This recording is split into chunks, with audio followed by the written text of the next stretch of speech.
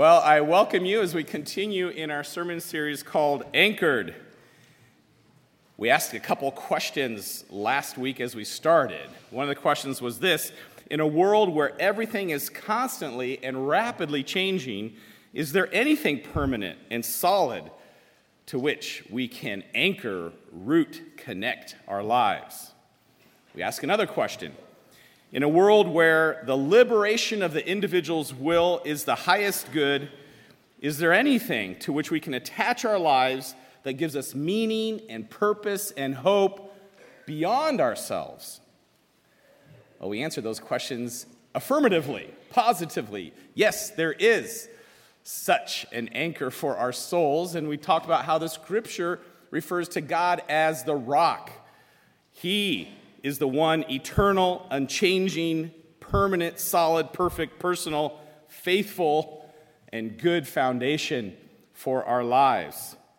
So over the next few Sundays, we're going to be asking some more questions. How can we know that there is a God and that He is the rock? And how can we know Him? How can we know that He is, and how can we know Him? Well, we can know Him because this God, who is the rock, has revealed Himself. He's revealed Himself in creation. He's revealed Himself in His Word, the written Word, and He's revealed Himself in the living Word, Jesus Christ, who is the truth. So let's start today with creation. All around us in nature, if we're attuned to it, there is a clear echo of the divine. An echo of the divine, what do I mean by that? Well, first of all, God spoke everything into existence. I love these words from Psalm 33. This is out of the New Living Translation. The Lord merely spoke, and the heavens were created. He breathed the word, and all the stars were born. He assigned the sea its boundaries and locked the oceans in vast reservoirs. Let the whole world fear the Lord, and let everyone stand in awe of Him. For when He spoke, the world began. It appeared at His command. God spoke the universe into existence. You try that with something simple, like a peanut butter and jelly sandwich. Let there be a peanut butter and jelly sandwich. Not going to happen. Now, you can make a peanut butter and jelly sandwich, but you're going to make it with bread and peanut butter and jelly. You're not going to say, let there be, and it is. Who can do that? Who can speak, and it is? Command, and it comes into existence. No one can do that. No one but God. And that's one of the main reasons that we are to fear and revere and honor and worship Him, is because He can do that. He can speak things into existence. And guess what? They speak back. He spoke everything into existence, and it echoes back. It speaks back truth about Him to us if we're listening. Let's read together the words that were already read this morning from Psalm 19. Let's all read it out loud together with me. The heavens proclaim the glory of God. The skies display His craftsmanship. Day after day they continue to speak. Night after night they make Him known. They speak without a sound or word. Their voice is never heard. Yet their message has gone throughout the earth, and their words to all the world. What is creation proclaiming? What is it telling us about God and His glory? What is its message? Well, I'd like to introduce you to Dr. Don DeYoung, who is the president of the Creation Research Society and a pastor. Well, he's kind of a pastor in a way. He's a professor of science emeritus at Grace College, and he's going to come talk to us because the joy of science is not just understanding creation, it's seeing past that to hearing the echo and seeing what it tells us about God.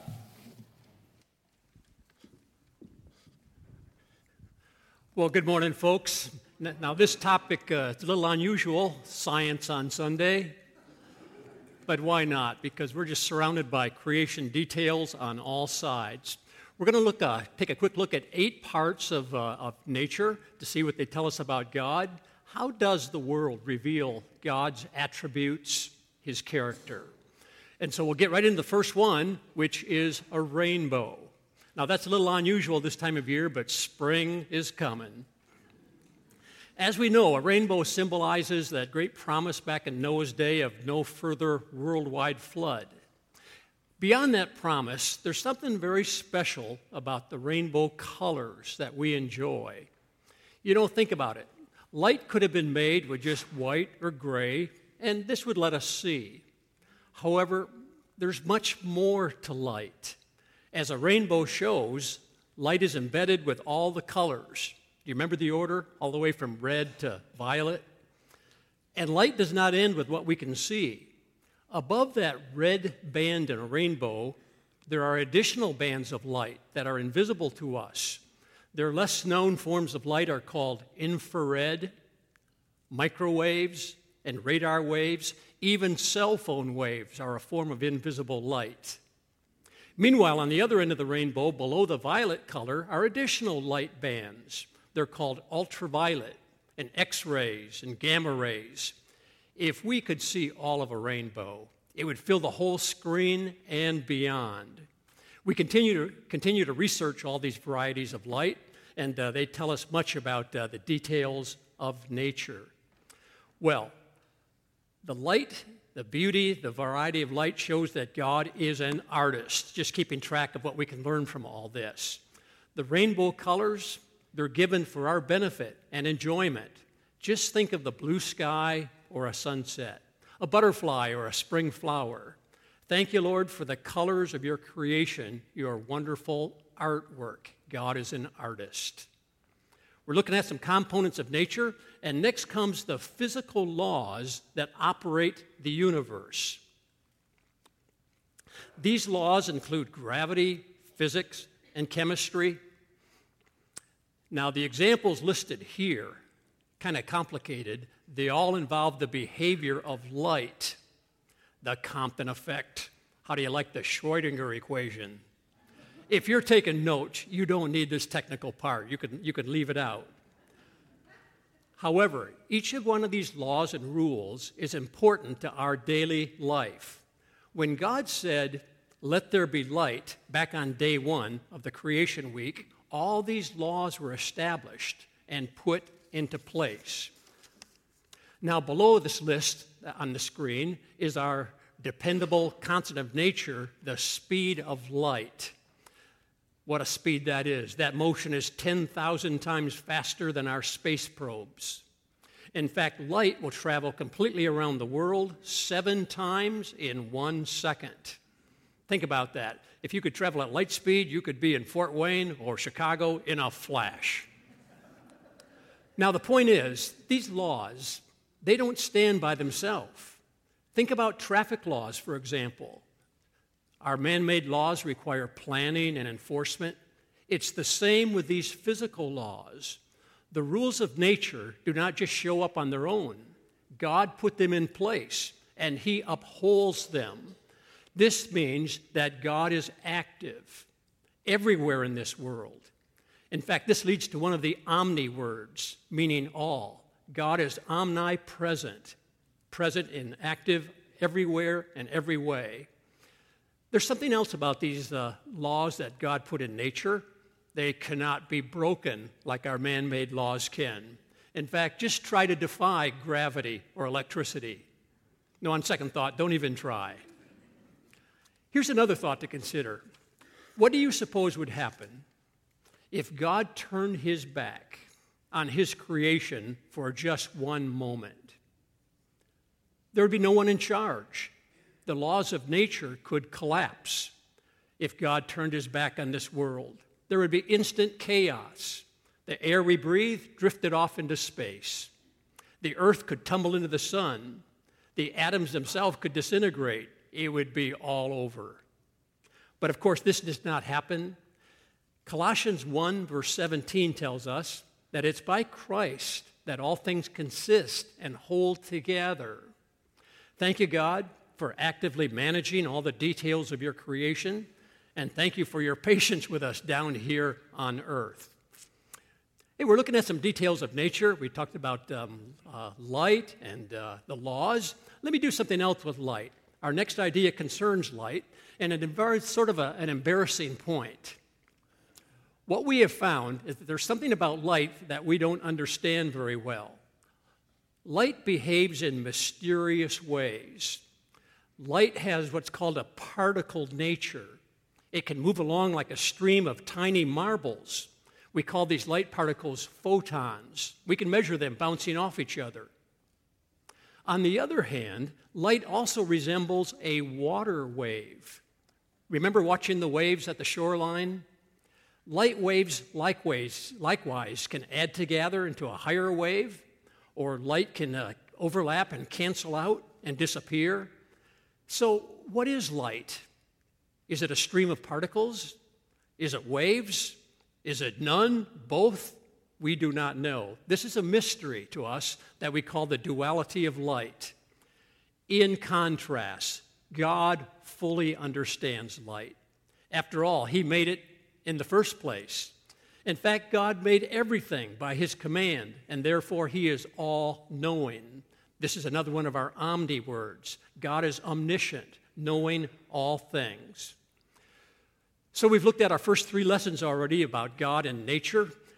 What do you think? Is this bringing back memories of your school days? I hope you had a good experience. Hope you had a good teacher. You know, the fact is, I believe that we have the best reason for enjoying all the details of nature. After all, we know the one who set everything in place in the first place. So we move on. Our 4th insight from nature is going to concern energy. How's your energy level this morning? Did you have a good breakfast? Energy helps us get things done, and it comes in many different forms: food, heat, sound, the wind, the fossil fuels. Maybe you remember the famous formula that we have on the screen, E equals mc squared. The E stands for energy, M stands for matter, and C is the speed of light. Thank you, Albert Einstein, for this formula. It describes how material, is actually a concentrated form of energy. Here, let me illustrate this idea. Some of you may be taking notes this morning. You have a pen or a pencil? The pencil would represent the material, the M in this formula. There is enough energy in a single pen to power your whole neighborhood for a year. All the homes, the electricity, the heating and cooling, the cars, the computers, everything that you would need for a whole community is encased in every single pen or pencil. Maybe we should talk to NIPSCO or REMC about this. What I'm describing is called nuclear energy. It's an unlimited free source, and it's in everything. Now, however, of course, the challenge is releasing this energy. It's very difficult to do, and we're still working on it. It's a good thing that it's difficult. Otherwise, the bad guys of this world would be completely out of control. You know, regarding energy, here's what might have happened during the creation week, that supernatural week. God placed a vast amount of energy into this universe from His infinite supply. He made light, vegetation, matter, nuclear energy. In other words, as we already knew, God is all-powerful. Our next idea of God's characteristic. Another omni word, God is omnipotent. God is the creator of energy. We move on. Our 5th term, our 5th item showing God's character is the sun. Here we are, the 3rd planet out from the sun. Remember how that goes? Placed in just the right position. If we were closer to the sun, we would cook. The planet Venus, 900 degrees. All day, all night, all year, it never changes. 900 degrees if you're closer to the sun. If you move out further from the sun, then it's cold like Mars, a deep freeze far below zero. Now, I know it's cold outside this morning, but it could be a lot worse. Much of outer space has a temperature close to absolute zero. The Earth really is positioned in just the right place for our well-being. So, what is it that makes the sun shine? Well, remember the energy locked in every pen or pencil? The sun is turning itself into energy, and heat and light moves off in all directions. You might even say that the sun is on a diet program, losing weight continually. In fact, every second, the sun turns 4 million tons of itself into energy that streams off. This goes on 24/7. There's no rest for the sun by day or night. Even so, the sun has plenty of fuel for this whole age till the Lord returns. You know what the sun shows us? God's graciousness. He gives us the gift of sunshine to all the people of the earth. Matthew chapter 5, verse 45 tells us that the sun rises on both the good and the bad, just as God sheds rain to all. God's grace is shown even in the daily sunshine. Here's one more detail about the sun that's kind of interesting. The sun is a very noisy place. There are continual nuclear explosions on a grand scale. If we could hear the sun, we would be deafened. In fact, we might be crushed by the sound pressure. But of course, it doesn't happen. Instead, we are protected by the vacuum of space, which stops the sun's sound from reaching us. Thank you, Lord, for your gracious, pleasant, and quiet morning light. Now, also related to the sun, we have another idea, eclipses. Every so often, the moon moves directly in front of the sun during the daytime. As a result, darkness occurs for several minutes in the middle of the day, a solar eclipse. The stars come out, and this is always very confusing to the birds. They settle down, and then 2 minutes later, the sun comes out again. Some of you might remember the eclipse that occurred 4 years ago. Well, another one is coming. The next one will be 4 years from now, and this map kind of shows the path. This is 2024. This shadow of the moon is going to move right across the U.S. Looks like it passes through Indianapolis. We should plan for this one in 4 years. This will be the last total eclipse in the Midwest for 80 years. Eclipses are predicted exactly far ahead of time, right down to the very second. They show us that God is consistent. He's dependable and faithful in operating the laws of nature. Well, we're already down to our last couple of items from nature that we're exploring. Let's think about the stars. You knew that we had to reach the stars this morning, so we can do that. So, what is a star? You know, they resemble Christmas lights, but as we know, stars are a long ways away, and they're very large. Photos are always a little bit unclear, as this one shows, so let me connect some of the stars with lines. And now we can see it. The bottom of this slide has the Big Dipper, located in our northern sky. Toward the top of the photo is the Little Dipper, also shown as an arrow leading to the North Star. That special star called Polaris is positioned directly above the Earth's North Pole. You know, all through history, that North Star has been very useful for finding directions, at least till GPS came along. The Big Dipper stars, they average 100 light years away. A light year is like a long yardstick, a length of 6 trillion miles. So the Big Dipper stars average 600 trillion miles away. You know, the Big Dipper is mentioned in Scripture in Job chapter 9, verse 9, where it's called the bear. Job and David and other Old Testament people gazed upon the same stars that we do. The star patterns that we see are just as God placed them in the sky at creation about 6,000 years ago. Telescopes show us that the Big Dipper has more than we can see. It's not as empty as it appears. The Dipper actually is filled completely with distant stars, countless numbers of them. In other words, the Big Dipper is overflowing with stars. You know, the variety of stars in the heavens is just endless. Some stars are larger than our sun. Stars come in colors. There are blue ones and red ones. There are some distant stars that blink off and on. We call them pulsars.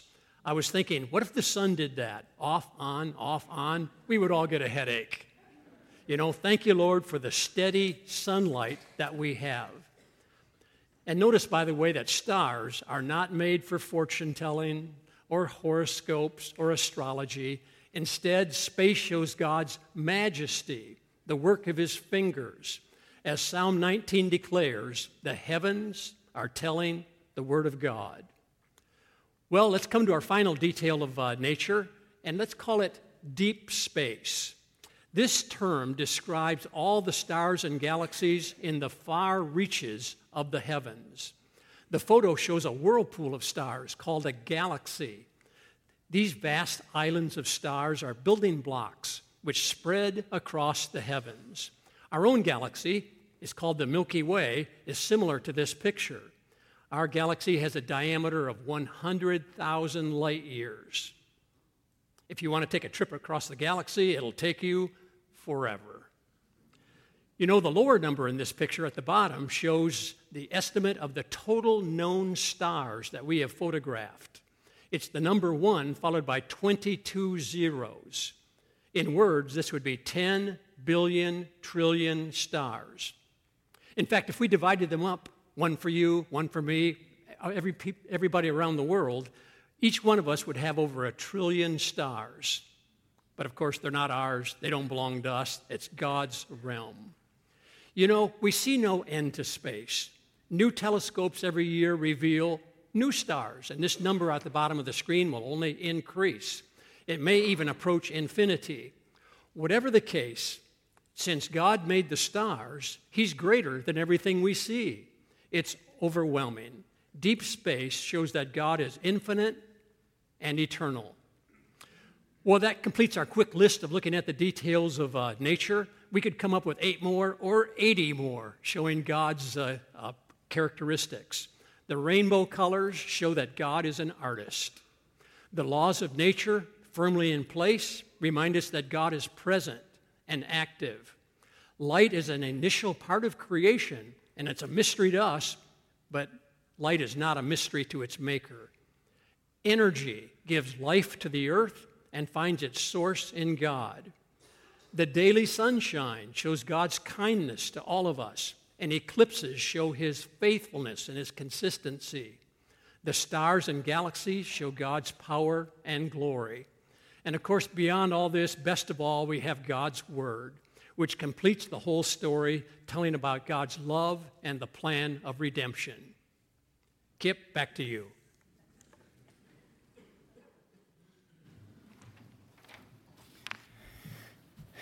Thank you, Dr. DeYoung. And I'll bet he could do 800 or maybe 8,000, actually, examples. You have a website that shows the way industry and technology is looking at creation for inspiration as far as design goes. So that'd be something with tons and tons and tons of examples of all that.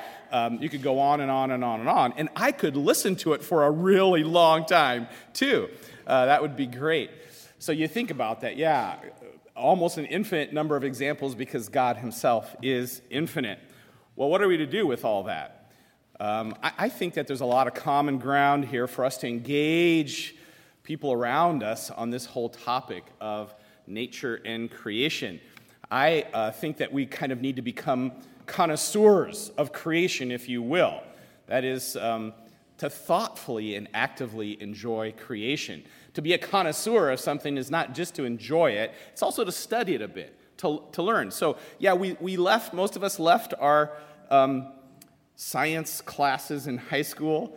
I did have Dr. DeYoung for one science class in college, but we shouldn't stop learning. We shouldn't stop investigating and understanding, and because that tells us something about God, and to get out and to enjoy creation. I fear that with technology and cell phones and video games and movies that we look at our television screen and we've forgotten the wonders of God's creation. So we need to get out there and thoughtfully and actively enjoy creation. And as we go out to thoughtfully and actively and enjoy creation, we'll find other people doing the same thing. It'll be a good place of common ground. And in that, you can look at number 3 there. That's an opportunity to point out design. And of course, where there's a design, there's a designer. And that's often an opportunity to segue into conversation about that. But let's be thoughtful and active in enjoying God's creation. And then not only should we be connoisseurs of creation, I think we need to be good stewards of creation. Thoughtfully and actively steward creation. I'm afraid that sometimes we Protestant evangelical Christians are only known for doubting global warming. Well, whatever you think about that, I wish we would be known for being concerned about creation and conservation and environmentalism and recognizing that the mandate God gave us to steward our creation is not done. We need to do that. I went out to eat on Friday night, and for the first time in a long time, I got a paper straw. That was a new experience. Wow, I can't remember this since I was a kid, having a paper straw. A paper straw is a good thing.